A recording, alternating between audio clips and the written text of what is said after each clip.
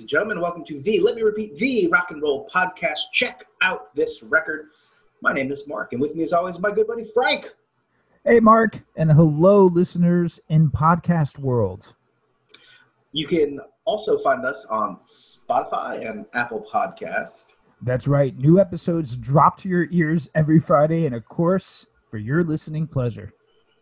For any of our new listeners out there, this is the podcast where Frank and I recommend albums for each other and review them. Plus, we have a wide variety of musical discussions, like our Spotlight series, where we dig into a band's catalog and see what comes out the other side. That's right, Mark. Or our Versus series, where we pit two albums, sometimes three, against each other and duke it out for total stereo domination. Be sure to check us out on Instagram and our new Facebook group. We like to drop additional content and hopefully leave you wanting more of Frank's musical goodness and my personal random nonsense. If you've got a record you want us to check out, drop us a comment wherever you find us. We stock all of those locations. While you're at it, subscribe, give us a review and rating while you're at it. So I say this, Frank, how are you, my man? Hey, Mark, I'm pretty good here, my man. I'm happy and thankful as always for life and to be doing this with you, my old chum. Very nice. It's always wonderful to check in with you, Frank. I think, excuse me, I was thinking we should check in on another old friend of ours, Mr. Tom DeLonge of Angels and Airways. Yes, let's check in with him. But we really all know him as, from his time at Blink-182. I don't know why people refer to him as Tom from Angels and Airways. That seems silly to me. So it turns out Tom spent a good chunk of that What's My Age Again cash on a little thing called To the Stars Academy, an institute less devoted to education as it is to finding and exploring the truth about extraterrestrials and flying saucers. In a recent statement to The Guardian, he says, there are many things, quote, written in text thousands of years old, end quote, that can be explained by the presence of alien life. That's where the end quote goes. Don't mind me, folks. Pretty wild stuff, though, right? It's crazy. Yeah, he went on to say, like hearing voices in your head, a burning bush that was talking. The ancient texts may have called it God, but I'm just saying it's not that simple. Who thinks God's simple? That's wonderful. Anyways, he also goes on to suggest that the Star of Bethlehem, that famously led the three wise men to the birth of Jesus, was probably an alien spaceship. Wow. I mean, listen, the beauty about the suggestion is that it's just that, a suggestion. But yeah, I saw some of that and his show for his Unidentified, the Inside America's UFOs investigation. You're right. He spent all that running around naked and all the small things money on his thirst for this stuff. I mean, I'm all for space exploration, but man, I wish he'd go back to Blink so we could get Matt Skiba the hell out of Dodge, man. That's what I'm wanting. Yeah, I love this dude. He would later go on to say, people need to buckle up, open their minds, and stop talking, aliens and extraterrestrials, because I have a feeling that that's not exactly what it is. That there's a excuse me. I know, it's so ridiculous. Yes, I'm sorry. There was this diatribe about how the CIA and the government have for decades been covering up the information they have. And he's dedicating his life to gathering it and analyzing it. What do you think, Frank? Is he crazy, or is an alien god speaking to our old Tommy boyfriend here? I mean, listen, first of all, can we address his voice? I mean, seriously, what the hell? I mean, I know we're getting older, but man, He sounds like he ate a frog and then gargled salt water and club soda and then decided to eat some peanut butter, man. I don't know what's going on with his voice. It's crazy. Anywho, listen, I don't know what to make of this man. I mean, to think of life outside our own world is one thing, but to think that it fits your stereotypical green dude with the saucer may throw him into that loopy category for me personally. I mean, if Blink was so uninteresting, was it that Blink was so uninteresting that you felt the need to devote yourself to aliens? If so, then hey, man, props for sure. If you don't have to worry about money and you're able to do whatever sparks your interest, hey, man, that is totally, totally awesome. I just think these efforts are in a comical way. So I find it hard sometimes to take him seriously. That's my opinion. What about you, man?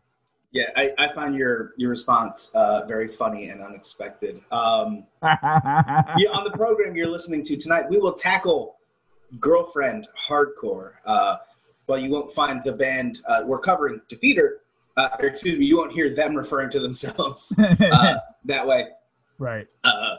It's actually how I was introduced to them, and wouldn't you know it, I liked it. So tonight, I thought it might be fun to talk about some of those terrible bands. Oh boy. We were forced to listen to by significant exes in an attempt to try to get laid. Let's face it, that's why Frank and I were with them. So we're not doing any X bashing here. We're just talking about bands. Yep. They forced us to listen to in the name of a healthy relationship. So here we go. We got.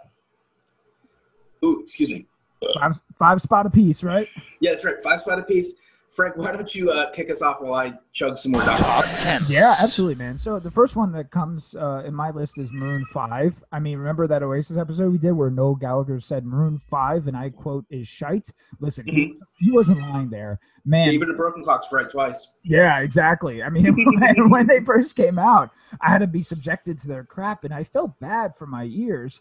And listen, man, that was early of part of the band where you can moderately hear the guitar. Like, I actually feel bad for the other members of the band who may want to play something resembling what they tried to start off being and use their stringed instruments, but utter and complete garbage, man. And anytime Maroon 5 comes on, I'm automatically taken back to that time frame when they were just drilled into my head. So that's number the first one on my list, Mark, is Maroon 5. What about you? Yeah, Maroon 5 was terrible, man. I had a boss who was obsessed with Maroon 5. Oh my God. And Jamiroquai. This dude, yeah, you heard me. This dude could not stop listening to it. It made me insane. Anyway, how is that anybody's 1 and 2? Like, I just no idea. I don't want to. His number 3 was 311, so I didn't want to hurt your feelings if I tell you. Grassroots is a damn good album, man. So my first choice, or the first band on my list here, our top 5. That's right. It's going to be Orgy. Oh, yeah, the band Orgy. I was in the 10th grade. The band. Yeah, it was the 10th grade, and industrial was all the rage. I was more into metal, and the two genres kind of backed up to each other. And the fact that there was a girl that liked me, that was willing to talk to me, that listened to it, I was willing to give them a listen. And that their hit Blue Monday, while it was a cover, was pretty well done. But the rest of it was garbage. It's basically goth disco music. And I guess that's cool if it's your thing, but my God, is it painful to listen to if it's not your thing? And for me, it was not my thing. Most folks will remember that after Blue Monday, they had like one other single, and then they just immediately fell right off. That band was terrible, and I apologize to myself for listening to it. Yeah, it's funny because when in '99 again, right, the late '90s, when you get Korn, your M&Ms and Biscuits, and Korn is Orgies. Yeah, you got Orgies. Orgies is a band that Korn is waving the flag for, and you're like, oh, Blue Monday, I remember that song. And a buddy of mine had the album, and we were in the car and we listened to it, and I was like, oh, this is not good at all. I was like, the single is the only thing worth writing home about, and it's a cover. So that tells you everything you need to know. Good call on that one. That band is absolute shit. I don't care what I say.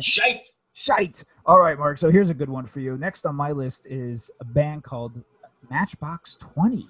Oh, Jesus, Mary, Chain, and Joseph, my friend. Listen, I mean, what did I do to the heavens, my man? I had to endure Rob Thomas and Santana. Now, sorry, Santana, but the song "Smooth." I mean, I had to endure that. Just for so long. But anyway, back to Matchbox 20.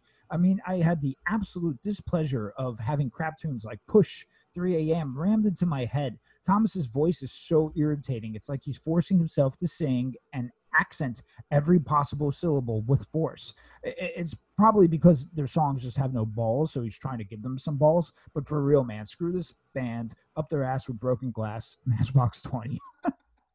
Wow. Yeah, I got to agree with you, man. Matchbox 20 was painful to listen to.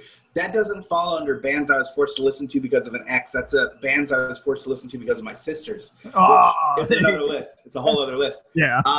So Second on my list is going to be the band Crazy Town, which we all remember from 1999. Look, let's face it, this is part of the reason you can't tell Frank he's wrong about 1999 being a musical dumpster fire. It's right. This band and the massive fuck off hit they had with their song Butterfly. Oh, the Crazy Bitch anthem. Oh, right. It was rap rock at its most just putrid. And we as a people are worse for having heard it. Yeah. The name of this album, Frank, was The Gift of Game. And Butterfly was a #1 hit on the Billboard Top Hot 100. It set music back years. I'm sorry. We as a species are not good enough for this world, and we should be cleansed by fire because, like, just fuck this band. All their, like, dude, I tried for this. I was like, there's got to be something redeeming on that record. Let me go in, and I listened to the entire record. Nope. Just so that, like, so I wouldn't be putting my foot in my mouth. Oh my God, I was gonna cut my ears off. I was gonna box my own ears, Frank. Oh my God, dude. Listen, first of all, folks, our 1999 episode is in the archives. Check it out. That's actually a really fun time. And Crazy Town, do not check out because they're absolutely horrible. They were bad then. If they are around now, for God's sakes, they're even probably worse. Mark's right. He hit every nail on the head for that one. Crazy Town sucks. So, all right. My next that I had an ex make me listen to constantly was Jack Johnson. Listen. Cool. Yeah, he's buddies with Mason Jennings, and I think Mason Jennings is super talented. I love his records. But Jack, I mean, it's like putting baby powder on a lily, whatever that means. I have no idea, right. But that's what I'm saying. It's so soft and constantly beachy. Like every tune needs to have the same freaking vibe. You should have just dedicated your musical career to making white noise music for kids and adults so they fall asleep to. I mean, this is yawning to every possible degree, man. Mason Jennings is awesome. Jack Johnson, sorry, man, I can't listen to your music. So that's mine. Yeah, to be honest with you, all I can think of is that, like, the name Jack Johnson. This needs to be a dude in the vein of Weird Al, just doing songs about masturbating. Thank you. Like, how is your name Jack Johnson and not every song's about jacking your Johnson? I just don't get it. That should be the first album. The first album should be Jacking Your Johnson. You should be yanking it. Yanking Your Johnson. Right, and it's just a Weird Al tribute. Yeah. Nice. Yeah. So for me, #3, and this I'll probably catch a lot of shit from this from the rock and roll heads out there, but fuck them. Probably. Audioslave. Oh, you're catching shit, my friend. Frank, I love a good supergroup, and honestly, it had a lot of potential for me. Everyone knows I'm a Rage Against the Machine fan. Yeah. But Zach De La Rocha and I,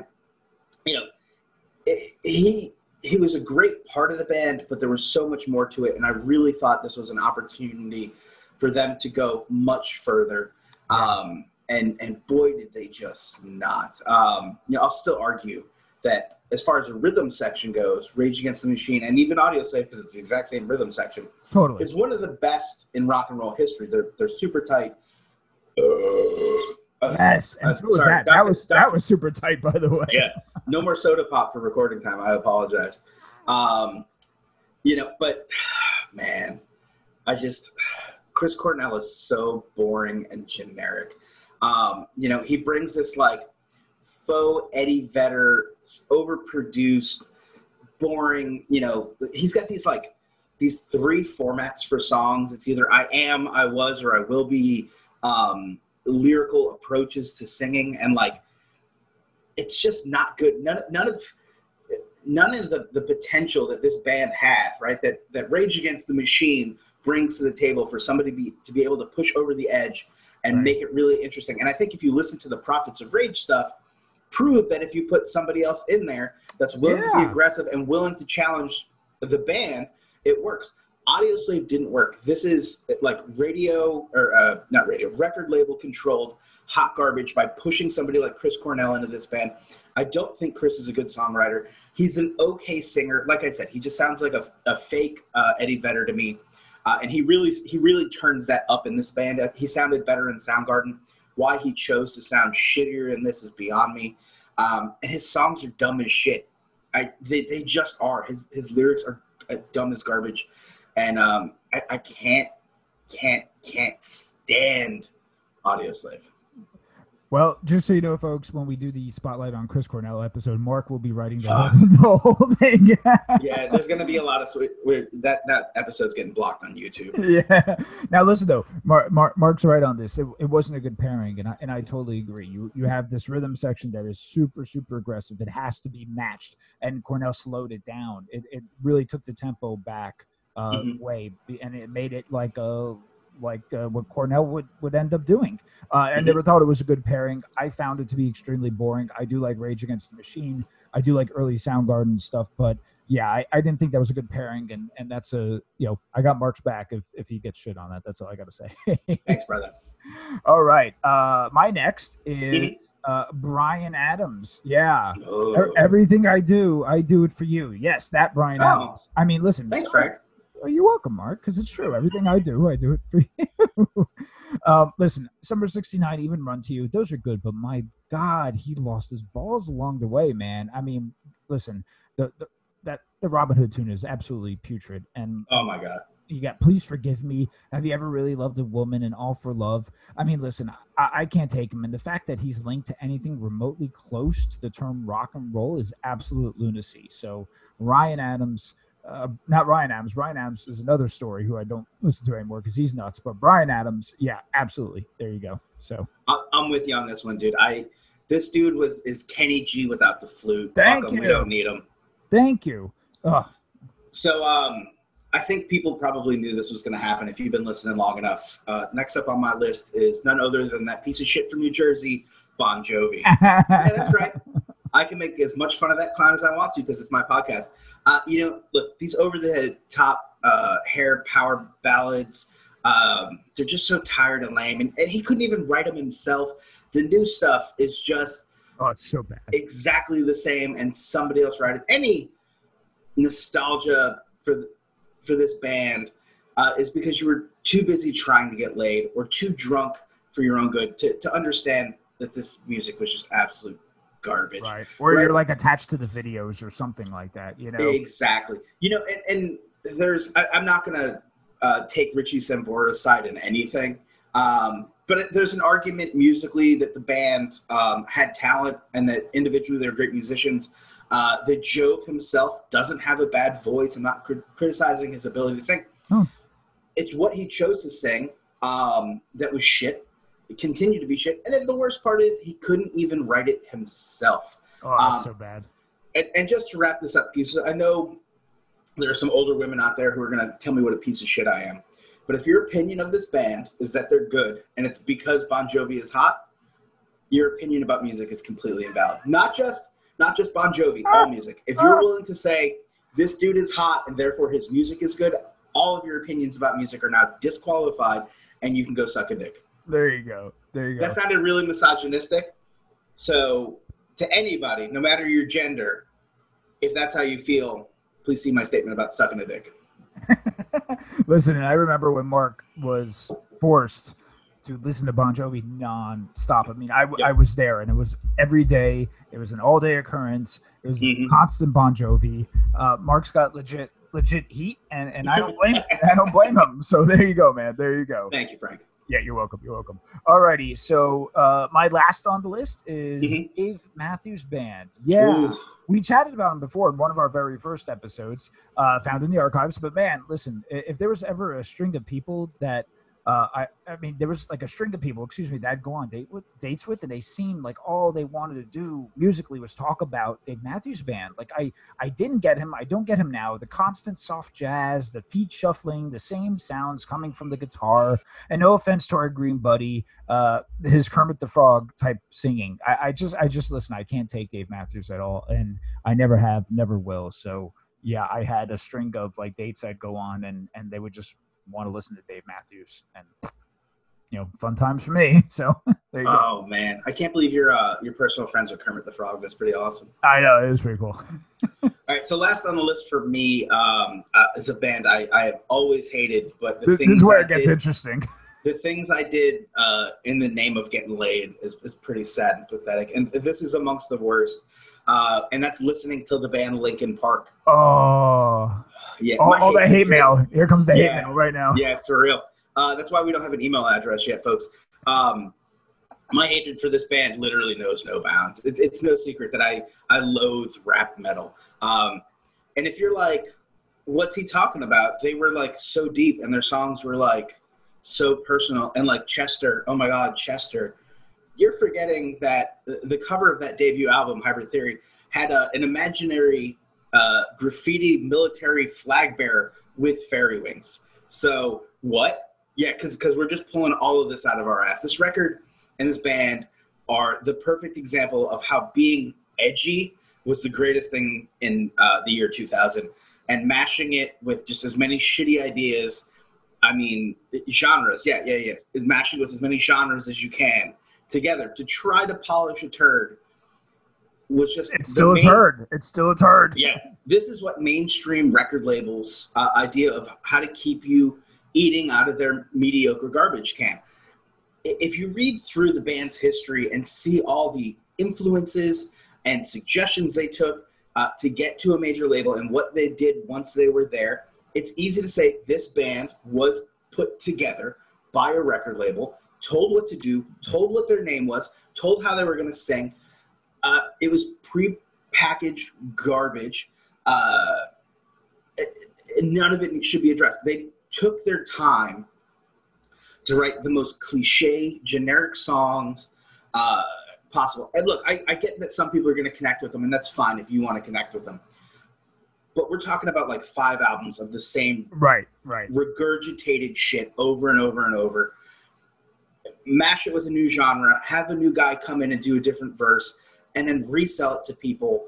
This is Lemmings music for Lemmings. It sucked. This band sucked. That girl that I dated sucks. I promise that's all the girlfriend bashing I'm doing. Yeah. Yep. Yeah. So listen, much like Mark in my private conversations with people, I get a lot of shit for not liking Linkin Park or thinking that they were this just transcendent band, or how I don't get how deep they were. Listen, Mark nailed it on the head again, where they took one concept. They literally took one concept and they spread it over 75% of their songs. It was about the same exact thing. And I'm sorry, fine. You want to say Chester had a good voice? Have you ever listened to the other guy perform live? Absolute garbage. I've never gotten people's fanatical just their fanatical sense with the band. They get super protective with the band. So here's our hate mail. It's coming, but it could come to both of us because we're both in the same boat with that. I agree with you on Linkin Park all the way, man. Thanks, buddy. Well, there you have it, folks. We never need to talk about any of these bands ever again. No, please. And it's time for the main event. Yes, Mark. So tell them you gave me a really cool album, and let's get some history on it. Let's talk about it. There you go. Yeah. So tonight it's the band Defeater, their 2011 album, Empty Days and Sleepless Nights. A brief history, if you will, on the band before we dive in. Defeater is an American melodic hardcore band from the great state of Massachusetts, formed in the year 2004 within the Boston hardcore scene. To date, they've released 5 full-length albums, 2 EPs, and 3 singles. The band's lineup consists of Derek, I'm going to say your last name wrong, Archibald, Jack Woodruff, Joe Bardi. Sorry, dude. That's the drummer. He's a total badass. Mike. Yeah, he's awesome. Poulin on bass. All of the band's work has been released via Bridge 9 Records, aside from the album Travels, which was initially released on Top Shelf Records. Lyrically, Defeater is a concept band. Yeah. Not just a concept album. We're talking about concept band. All of their music serves as narration over one overarching story telling the struggles of a working-class family in New Jersey post-World War II. Vocalist Derek Archibald, I think I did figure out how to say his name. I think so, yeah. Stated in a 2009 interview that all of Defeater's work would take place within this story. Frank, yeah. Tell me about your first impression. Okay, so first initial thoughts of Defeater, and can I just say that I kept having the urge to say 1, 2, 3, Defeater. Sorry, I'm trying to squeak some Fugazi. That's a joke referencing Repeater. Repeater, right, from Please Fugazi. Visit our back catalog and listen to our 2-part extended Fugazi Spotlight, absolutely Yes. fantastic. Frank and I both had to go into therapy afterwards. Continue. Yeah, totally. So, any chance I could squeak Fugazi in there? But anyway, listen. I so the most recent like hardcore style episode we did was Turnstile, right? I would say that was probably the most recent one we did pertaining to hardcore. So I initially had that style in mind, but as we play the genre game, it's not hardcore like you said. It's melodic hardcore. So first of all, I was impressed with the constant screaming and the shredding of the vocals by singer Derek Archibald. Like how on earth can you do that, like song after song, and then reproduce it live? I mean, that's not easy for sure. So that's one of the first things that caught me. I sensed obviously that there was the concept right from the beginning before I even know it. And I don't know if that was the leftover state of mind we had from the previous episode, where even though that wasn't an intentional concept album, maybe that's just what Headspace was. I really liked the breakdown of the Empty Days with the insanely chaotic sound, and then the Sleepless Nights as the toned down acoustic track. So on paper, and we're going to obviously dig into the songs, but on paper, with all that said, it's very well thought out, and I was initially very impressed. So very cool. So I remember seeing this album for the first time and thinking it had something to do with Brand New's The Devil and God Are Raging Inside Me because of the old White House. Did you pick that up at all? Yeah, so it's funny because I saw the cover. I'm like, wait a minute, I know this cover, and right away when I look at that Brand New album, what always gets me is the two figures with the masks. Yeah, the masks on. But then when you said that, I was like, holy cow. And I looked and I was like, I do see some similarities here. And they're both being Northeast bands, right? So right. Yeah, that was just what, like, and there's as far as I can tell, we did. Frank and I each did a little research on the album and the band. Yeah. There's no connection between the two. It may just be coincidence, but it was kind of cool because in my brain it kind of set up that mood of how heavy that record is, and prepared me for this. Yeah, totally. So, do you want to kick us off with the first track? Yeah, so the first track, Warm Blood Rush. I mean, listen, the blood was rushing to my head, that's for sure. I mean, from the opening, Dear God, What Have You Done? This song paints that bleak, wartime picturesque of like what really the occurrences of what went on during these times, from questioning what just occurred to not being remorseful to then leading as to how can something good exist when what was created and you have the loved one here and all these experiences. Listen, I get it. It's a powerful song to open things up. I love the I ain't no forgiver forgetter. Man, that just sticks in your head. Like it leaves you no choice whatsoever. You're going to walk out of that song saying I ain't no forgiver forgetter. So powerful song, man, in the beginning. What about you, Mark? Yeah, I love this opening. You just get this big, dear God. Obviously, I'm kind of down screaming for that. But it's a really cool opening statement, and followed these kind of chunky, riffy guitars, these absolutely crushing drums. I can't suck this dude's dick enough on how fucking awesome of a drummer he is. The story starts to unfold immediately, first with the mother, then the father, then the brother who killed the father. Spoiler alerts, by the way. Then tying it all together with his childhood memory of playing chicken with trains and with his brother. Really interesting depiction of a family unit and an interesting way to set up the family as the focus of the album right off the bat. Yeah, I agree. So track 2 is called Dear Father. So we get chapter 1 of the story, really. I feel like the first track was kind of like the prologue, if you will. Yeah. And we get some background on the father and the question many sons struggle with. What are you going to do? Right? This time in reference to avenging his father's death. Musically, starts with the son, with some single notes strummed. I think it's on an acoustic guitar, but it could be an electric guitar. Frank, do you have a verdict on that? It's just guitar notes strummed. You can. I thought it was the electric, but I could be wrong on that. Yeah. Followed with these drums, and they just build into the lyrics, screaming. I love this particular line. The war-torn stories that he told you, you got a hell of a lot to live up to. An airborne man with a scar and a wound. Never make a promise that you couldn't prove. Woo.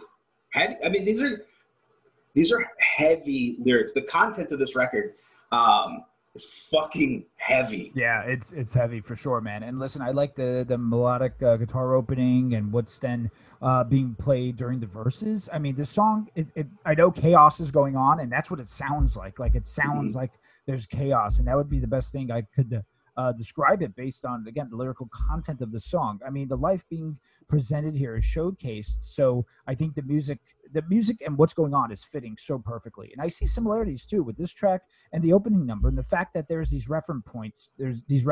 So the first one, we had the Forgiver, Forgetter, and now in this song, it's the Dear Father, almost again to highlight what's going on, which helps the listener follow along with the story. And it's, to me, what's interesting is that these could easily, I think, be transposed to folk tunes where you have this theme that's currently just circulating here. And I really sense that too, which to me creates a whole new depth for these songs. But yeah, another really cool tune.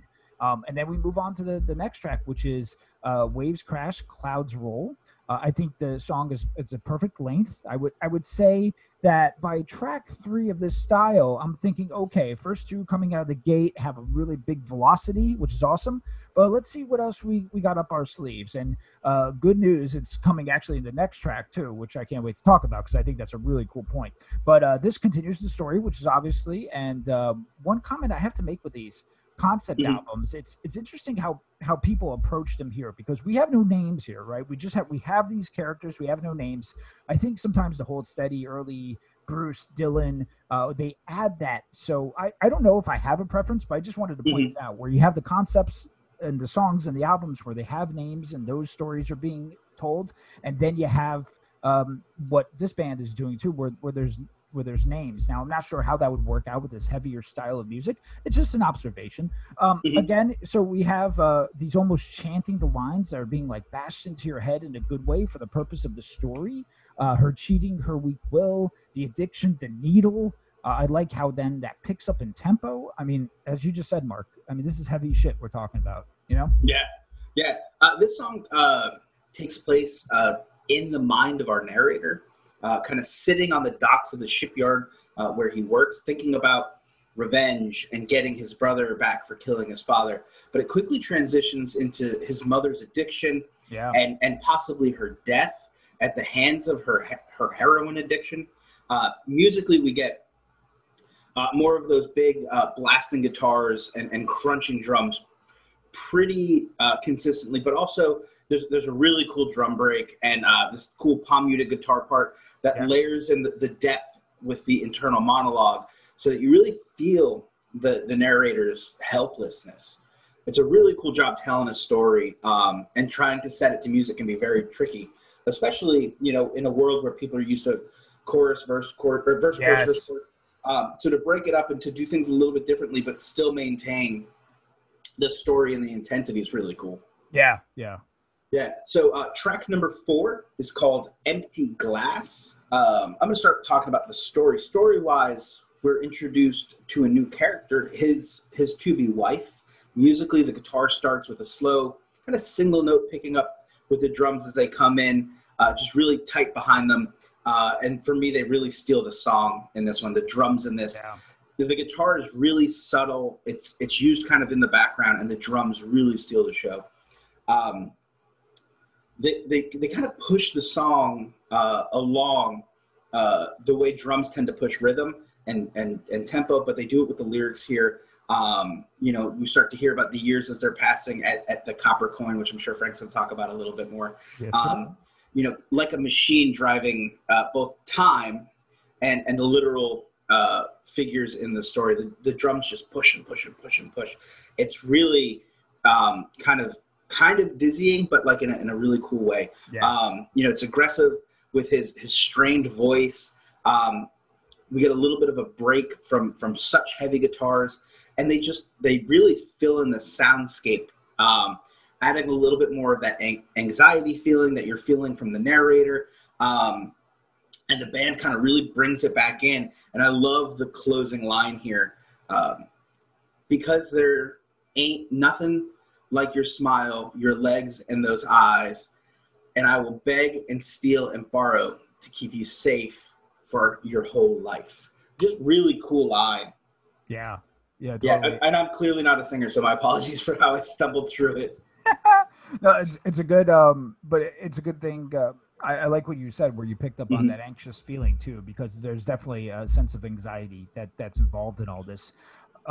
This song's my favorite thus far. I love the tempo of the drums and how it fits with the odd timing of the guitar. Again, so another night at the Copper Coin. I would be so interested to hear like a finger picked folk alternate version of this because I really Hmm. again think these songs work so well that way. But back to the music. So at the minute and 29 mark, we get this clean but blaring chord ringing at the time of Hmm. he's saying your guts sinks in each time you see her. I mean, I love that. I can't describe it musically. I try to mess around with that when writing. Whatever that is, I absolutely love it. And I love how we get the same lyrics, but over different music. I think that's really clever. Like, I think that's entirely clever and things that aren't done a lot. Again, it paints a picture of this destroyed and broken post war soul at the bar drinking their sorrows and see what I could make out of and see how they make out to see what is going to be their future spouse. She's Hmm. obviously upset with the person he's become, but he still vows to protect her. And the picture I have in my head while thinking of Hmm. the song was from the movie The Deer Hunter. Now I know The Deer Hunter, the backdrop of The Deer Hunter is the Vietnam War and this is World War II, but for Right. some reason that just came into my head. But man, what a good song! What a good Yeah. song that is. Well, I think you nailed a little bit of what I was talking about when they repeat the lyrics, but the Yeah. music changes. Really sets the idea that the narrator is so neurotic that these things are just continuing in his head, and as the music changed, even though the words are changing, his emotion about them is Yes. evolving, and you feel that as the listener. Yeah, and that's well thought out. I mean, that's attention to detail there musically. To do that again, people are going to take the lazy way out. They're going to just take the same words that they had and repeat it on the same melody and the same chords. No, these guys are totally changing some things up here, which is really cool. Track 5, we get No Kind of Home. So, like, I love the intro here and the tempo. I love how we get those chunky, almost metal type parts.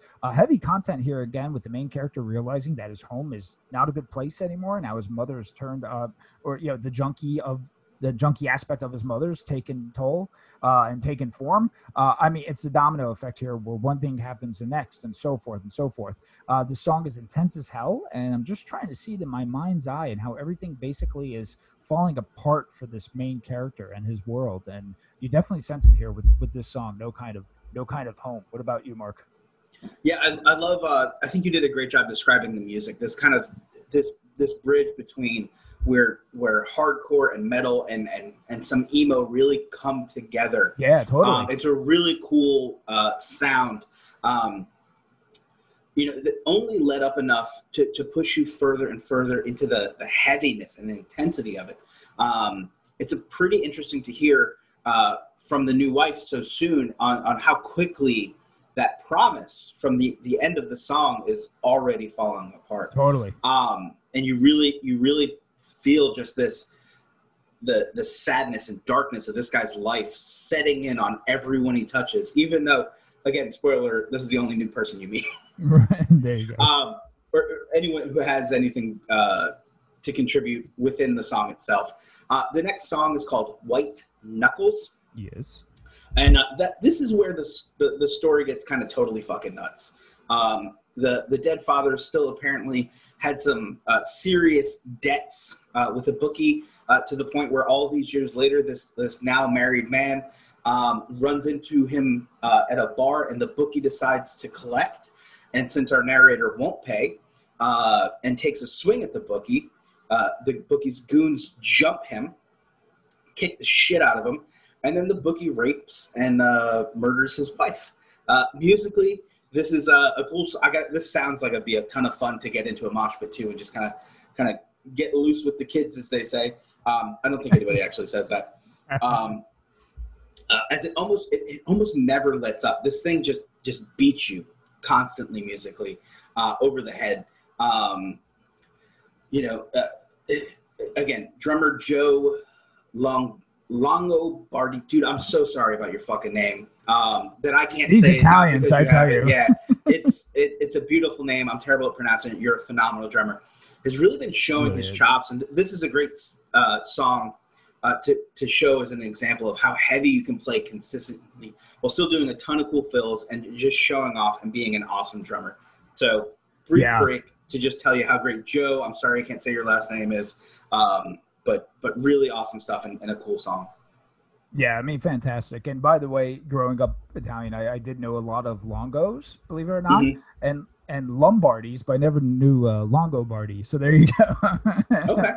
But yeah, so this it reminds me of a story I told you, Mark, where my grandfather had some Shylocks, and that when he died, they came and they beat up his brother. So that for some reason reminded me of this. I mean, listen, it's a typical Northeastern stuff that was going on at the time, but the band totally captured it, right? And a track like this, it's nice, it's short, it's punchy, and it's one I had to listen to a few times to be like, okay, wait a minute, what just happened? Because a lot happens, and it happens so fast too. And yeah, and like you said, this is where the story gets really, really jacked up among all proportions. So another fantastic tune, and of course the drumming. I mean, what can you say, right? The dude's awesome. Yeah. So Cemetery Walls. Another quick story here. As a kid, I'd go with my father to the cemetery where my grandfather was, and we would go to each room and read the names. And I used to be like, oh, geez, man, all these Italians really kicked the bucket, huh? Listen, it was there's intent behind it. But anyway, in this song, there's some repetitive nature to it. But again, I think that's intentional now, because I think what the band is trying to do is we're trying to split some time here between the focus of the actual story and the focus of the actual song, and just what it is. So I think there's intent behind it. It doesn't stand out to me as most as the others that we heard thus far. But the important thing is this moves the story along. And Mark, you'll bring us up to speed on what's moving us along, right? Yeah, absolutely. So this is, I agree with Frank. Musically, this is one of the lowlights for me. Yeah. It's a pretty straightforward tune. And lyrically, there's some cool stuff, but it doesn't add a ton to the story if you're trying to follow along. It can be a little bit confusing because he almost, it almost sounds like, because there's three people buried, it's hard to tell if it's his mother or his wife. So it's a little bit tricky. But we're adding that note, right? This is really after, so for what it is it's the wife's grave that he's visiting after the death from the bookie who's raped and murdered her. So he's visiting his wife's grave. So it's really just a plot point to move on, and I think we've probably said enough about it at this point. Yeah. Track number 8 is Quite the Longing. Sure. Quiet the Longing. The story here really takes an introspective view, right? We're back in his head of just his self-loathing. My God, I can't speak tonight. While watching his mother continue to deteriorate. Yeah. Musically, the listener really start to hear and feel the weight of this man's life just really pressing him. The trauma that's come with everything that's gone on, and the music kind of drones on for a little bit, right? Really adding to that the listener's sense of anxiety, and it makes it really interesting to sit through and listen to it, because you feel like the events are almost happening in real time. Like you're there, really suffering through this with him. Really interesting song. Yeah, and I like the beginning with the faster tempo here. And as I said, it's crazy sometimes with these concept songs, because for me, in a typical song, there's the balance between the enjoyment of the lyrics and then the music. And I find with these songs is that I'm almost more intrigued as to what's going on with the story, which is I guess that's part of it, right? That's part of the whole concept. From what I'm gathering, of course, our narrator is not only dealing with the loss of his father and his love, but now has to deal with the remnants of what is left of his mother. Imagery galore here with the rosary and it being on the bedpost and praying. Listen, being born in the Northeast and in a traditional Catholic household, I saw this a shit ton with family members, especially when they lost their spouses. Not to the war per se, but just in general. So that was something I was instantly able to connect to, because several people I knew in my family would have that rosary up on the bedpost. So, again, another powerful tune and At Peace. Here we go. Track 9. I like the slow strummed beginning. It sets the mood for what's to come. And man, if you're wondering how could this get any worse, Here we go. The narrator is trying to locate his mom as she's not fit to be alone, as it says. The song paints such a desolate and dark picture from the bitter old man, head down, cigarette in hand, and then the discovery of his mother in the last pew in the church with the needle in her arm. I mean, at peace with her husband now. Our narrator is left with no one but his gun. I mean, that's crazy, man. And I kept saying it, but the music does just, again, another fantastic job of matching what's going on and the intensity of the story here. The same way, almost like a score would match the up and downs of a story arc. So, yeah, well thought out. I'm going to say it a lot. Well thought out, intentional, intelligent, all those good things. Mark? Yeah, and it's really interesting to see, a band that is quote-unquote melodic hardcore be able to provide that kind of roller coaster musically for such a heavy story. Now, I think if you're not into hardcore or metal or heavier rock genres, it may be a little tricky to catch some of the nuances of the music in it. And that was one of the things I was worried about with you, Frank, was that maybe this would be a little too heavy, too consistently. But I dug that you really kind of allowed yourself to get in here. You nailed it. The imagery really throughout this whole piece has just been clear of just building and building and waiting for that tragedy after tragedy to come. And his mother's passing sets the stage for his brother's return. It's heartbreaking, but it's necessary to the character's arc for him to finally get some peace and for her to get some peace. Yeah, totally. Which really kind of segues quite beautifully into track 10, White Oak Doors. As for our narrator, it's his turn for peace now. But he's going to need to face his brother as much as he's going to need to face himself.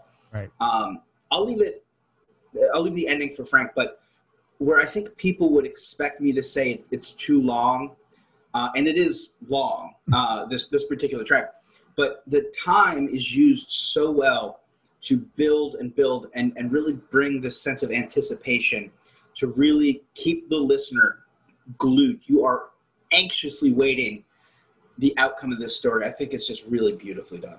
Yeah, and to add to Mark's, when Mark does critique the longness of songs, this is, again, a different element. So I think we have to push all those other things aside and now focus that this is a concept album and this is a story arc. So the lengths are going to be different for our certain preferences. And this is really a cinematic ending if you think about it. I mean, the build-up, the anticipation, the intensity, the stress. There's not much to say about the music because it's really about the story where the older brother is now greeted by the younger who killed their father.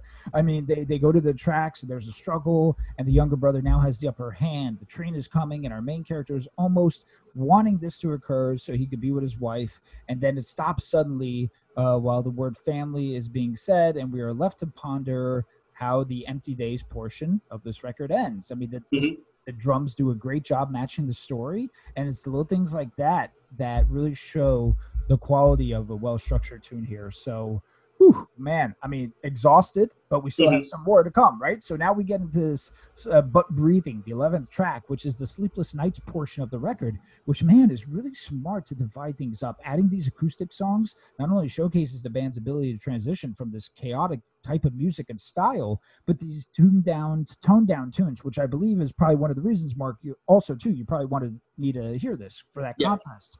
From my research, this is the song Blessed Burden, from their first album, but from a different point of view.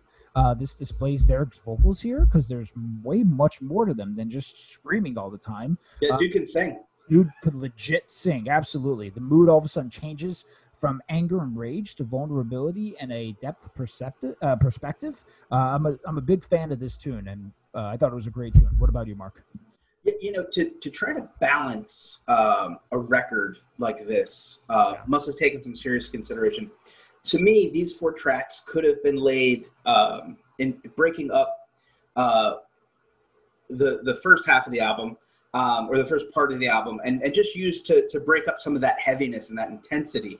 But I think they did a really cool job of putting them at the end of the record so that the first half is about his anger, is about his sense of dread and his sense of his fears and his anxieties. And then we get these almost ethereal afterglow thoughts of what is going through his mind as family is suddenly cut short. Are these songs, the flashes of his life he sees before he dies? Right. So a really interesting way to just, balance this record is to, instead of dropping 4 acoustic tracks in the album, to save them for the end and do something like this. I thought it was a really smart choice. Very smart. Lyrically here, he's still creating a vivid world, but he's free of some of the difficulties of trying to sing hardcore music. There's that certain rhythm that hardcore has, which lyrically you can only sing so much to because the music's going so fast. So he really does a great job of showing off his ability to sing in a much softer way, and it's just really amazingly done. The song's, I think you described it as well as it could be described. Yeah. Track 12 here, the second track on this part, is called Brothers. This is a wonderful example of our narrator being able to reflect on his memories of life with his brother and not against his brother. Perhaps the love he had for his brother more clearly was difficult to face in life, but now that he's dead and he's looking at it, he's able to see some of that emotion other than anger. It reminds me of being a kid, and my brother and I would walk to an arcade, and it was just this kind of honest moment of being with your brother and feeling, that kind of camaraderie and that kind of like sense of adventure. And he did a really good job of matching, kind of like that two kindred souls moving through life thing, tying it back to the days of dodging trains on the tracks, and how it scared the narrator, but he was clearly loved his brother for doing it with him. Yeah. So it's interesting. And again, this is just me perceiving how I think the band wanted it to happen. I think he's able to see that he loved his brother in the moment of his death. That's my theory. Yeah, I mean, listen, I think what he's also trying to do is humanize the brother too a little bit, right? Mm-hmm. And like you said, kind of how you described it with you and your brother doing these certain things, and almost the simplicity of the basic nuances of a brother's relationship. So obviously, it's about the brothers, right, in the story, describing the older brother's view from what he would do with his younger brother. The imagery of the times with the convenience store and buying the pop. That's a really important piece because they execute it and they bring you back to the time. I mean, they could easily not put something like that in, but they totally did that, again, with intent. Musically, I like the bare chord strumming here, and then the piano comes in to accent the emotions in the song and part of the story. The close companionship of the brothers, again, really examined here, and regardless of the similarities or the differences, it's all they had, and they're one of the few people who could relate to what was going on and what they went through. Nice arrangement, and again, a great overall tune. Then we go into 13, I Don't Mind. This is a companion piece to Empty Glass. It almost has the most folky elements musically to me, probably due to the strumming pattern and from what I could hear. Again, this to me would work equally as well fingerpick too. Our main character is talking about how he met his wife, and I'm assuming the copper coin is part of the environment here, which is cool. It's cool how you could take the same story and then piece it out from different views and verbally illustrate it differently. I wouldn't put twangy or country label on this, as I think it's naturally harder for maybe people in the Northeast kind of to bring that, but a little of that vibe did come to mind here. But I think this is a really special tune. So, Mark? Yeah, I think I agree with you. There's something special about this song for me that you can really tell, you can't really tell when the narrator would have sung it to his wife. Good. Was it when they got together at the bar? Was it at her grave? I love the line, "Did I remember to tell you how pretty you looked in that dress?" Right? Which could suggest that he's at her graveside. It's a simple line, but it suggests that reminiscent, alone feeling. All the things he could have done differently or should have. It's kind of a simple enough ballad, melancholy but sweet. I get why people aren't reading into this band, or people who aren't reading into this band would say, "Oh yeah, that's Girlfriend Hardcore. There's just some song about his trying to pick up chicks." Like, no, this is part of a concept album. And it's a really lovely song that would have worked as a ballad. Yeah. in either place, right? It could have worked in the Copper Coin, or it could have worked at Headstone. And I'm going to guess it probably wasn't Headstone, because our next track is called Headstone. There you go. There you go. Track number 14. That's what we in the business call a segue. Fortunately, there isn't much question about when this song would have been sung by our narrator. Really delving into the idea of truly being alone and stopping at her grave to lament. It's an interesting way to end the album, with these tracks feeling as chronological as the first half of the album feels chronological. You understand why they did it. I think I would have liked to see I Don't Mind as the final track. I could see that. As opposed to this one, because I think it just ends on a sweeter note. But I think in the earnest and the honesty of what they're trying to do with this kind of record and this kind of storytelling, I think you do have to put Headstone last. So, it's just a really interesting insight into the mind of the narrator all the way through the end. Yeah, totally. I love the dark and moody guitar here at the beginning and what he's doing in the verses. It's not just chords, and it adds a nice dynamic to the song.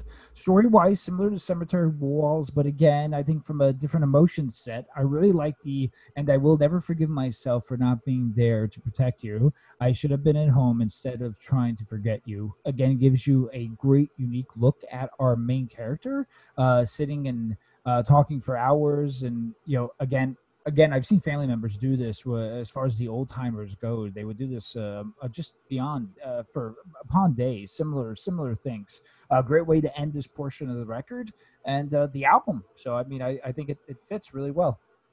Yeah, so we're at the final thoughts segment. Final thoughts. So in the name of transparency, I knew this was a concept album, but what I wasn't aware of, that all of the albums were tied together. In that the band is one consistent theme with the family. So I didn't really pick that up until I did the deep dive into the album, and it really opened up for me. For me, there are more than 2 records here. And you easily, I think people listening, if you do this, you could have seen those last 4 tracks as a 7-inch on the side, and you would have been very happy with it, an accompanying EP. This is something you can't. You can either put it on in the background, and the music, if you're into hardcore, will move you. That some of the choruses will catch you, or if you really crack this thing open, this is a beautiful hardcore opera. Yeah. So, yeah. What did you think, Frank? Yeah, so when you first pitched me the album, I was like, okay, let me get out of my comfort zone and chomp on some hardcore, because I do enjoy heavier music. I do. But this was way more than just a regular melodic hardcore record, and way more than just a regular melodic hardcore band. The fact that their whole musical career is a story arc is not only impressive, but shows high creativity levels. Even if I were to seek something like that out, I don't think I could be so consistent enough and dedicated enough to that. I've tried writing a few concept songs here and there before. It's not easy. You not only have to paint the picture of the story to the listener so you could create this imagery in the head, but you also have to move the story along in a way that's digestible, relatable, and in a way that people could comprehend. Musically, I think it's full of intent, with music really matching what's going on in the story and their emotions. One constructive piece is I did feel like some tracks I was paying more attention to the story than the music, and how the melodies of the tune would resonate with me. I don't think that's a bad thing at all, because I think these songs have multi-purpose and multifunctional with regards to the music and the story content. The acoustic tracks at the end are well placed, and again, creating a different emotion set based on what we heard, and already, to me, just shows high intelligence by piecing it out like that. I like the use of the things that would exist during the World War II time, which shows attention to the details. And even though I mentioned that adding some names would be helpful, that was just an observation. It's not essential. So overall, my man, listen, good pick, very enjoyable. I started delving into the other records as well. So, man, that was a good pick. I thoroughly enjoyed that. Awesome. I'm happy to hear you did. Be excited to hear on the old text thread Frank and I have going what he thinks of the other records. Totally. So folks at home, if you get a chance, give this a good old listen to. What do we got next week, Frankie boy? All right, my man. So next week I am amped, because we're interviewing the band Cold Years from Aberdeen in Scotland, my friend. Oh. Mark, Facebook is pretty smart in the sense where they will show you bands based on what your musical preferences are. And I stumbled on them and really dug their rock and roll punky vibe. They just released their debut record, Paradise. So we're going to be discussing that with the band along with their influences and much more. Are you amped, my man? Because I am. Yeah, I'm pulling them up right now and taking a look. I'm excited to dive in and chat with the guys. Let's see what this record's about, see what they have to say. And, maybe we can get a beverage going with the boys. Yeah. Have a beverage. It's going to be a fun time, right, Mark? So the band Cold Years, we're going to be talking about their debut album, Paradise. It's going to be a fun time, man. We're going to be excited about it. Excellent. Well, hey, thanks everybody for checking out this record. Make sure to like us, add us, review us, 99 stars, all those things Frank usually says. We've been check out this record. Thank you, everyone. Stay safe and ciao. Oh, I thought you were gonna get ciao. Ciao. Ciao. Ciao.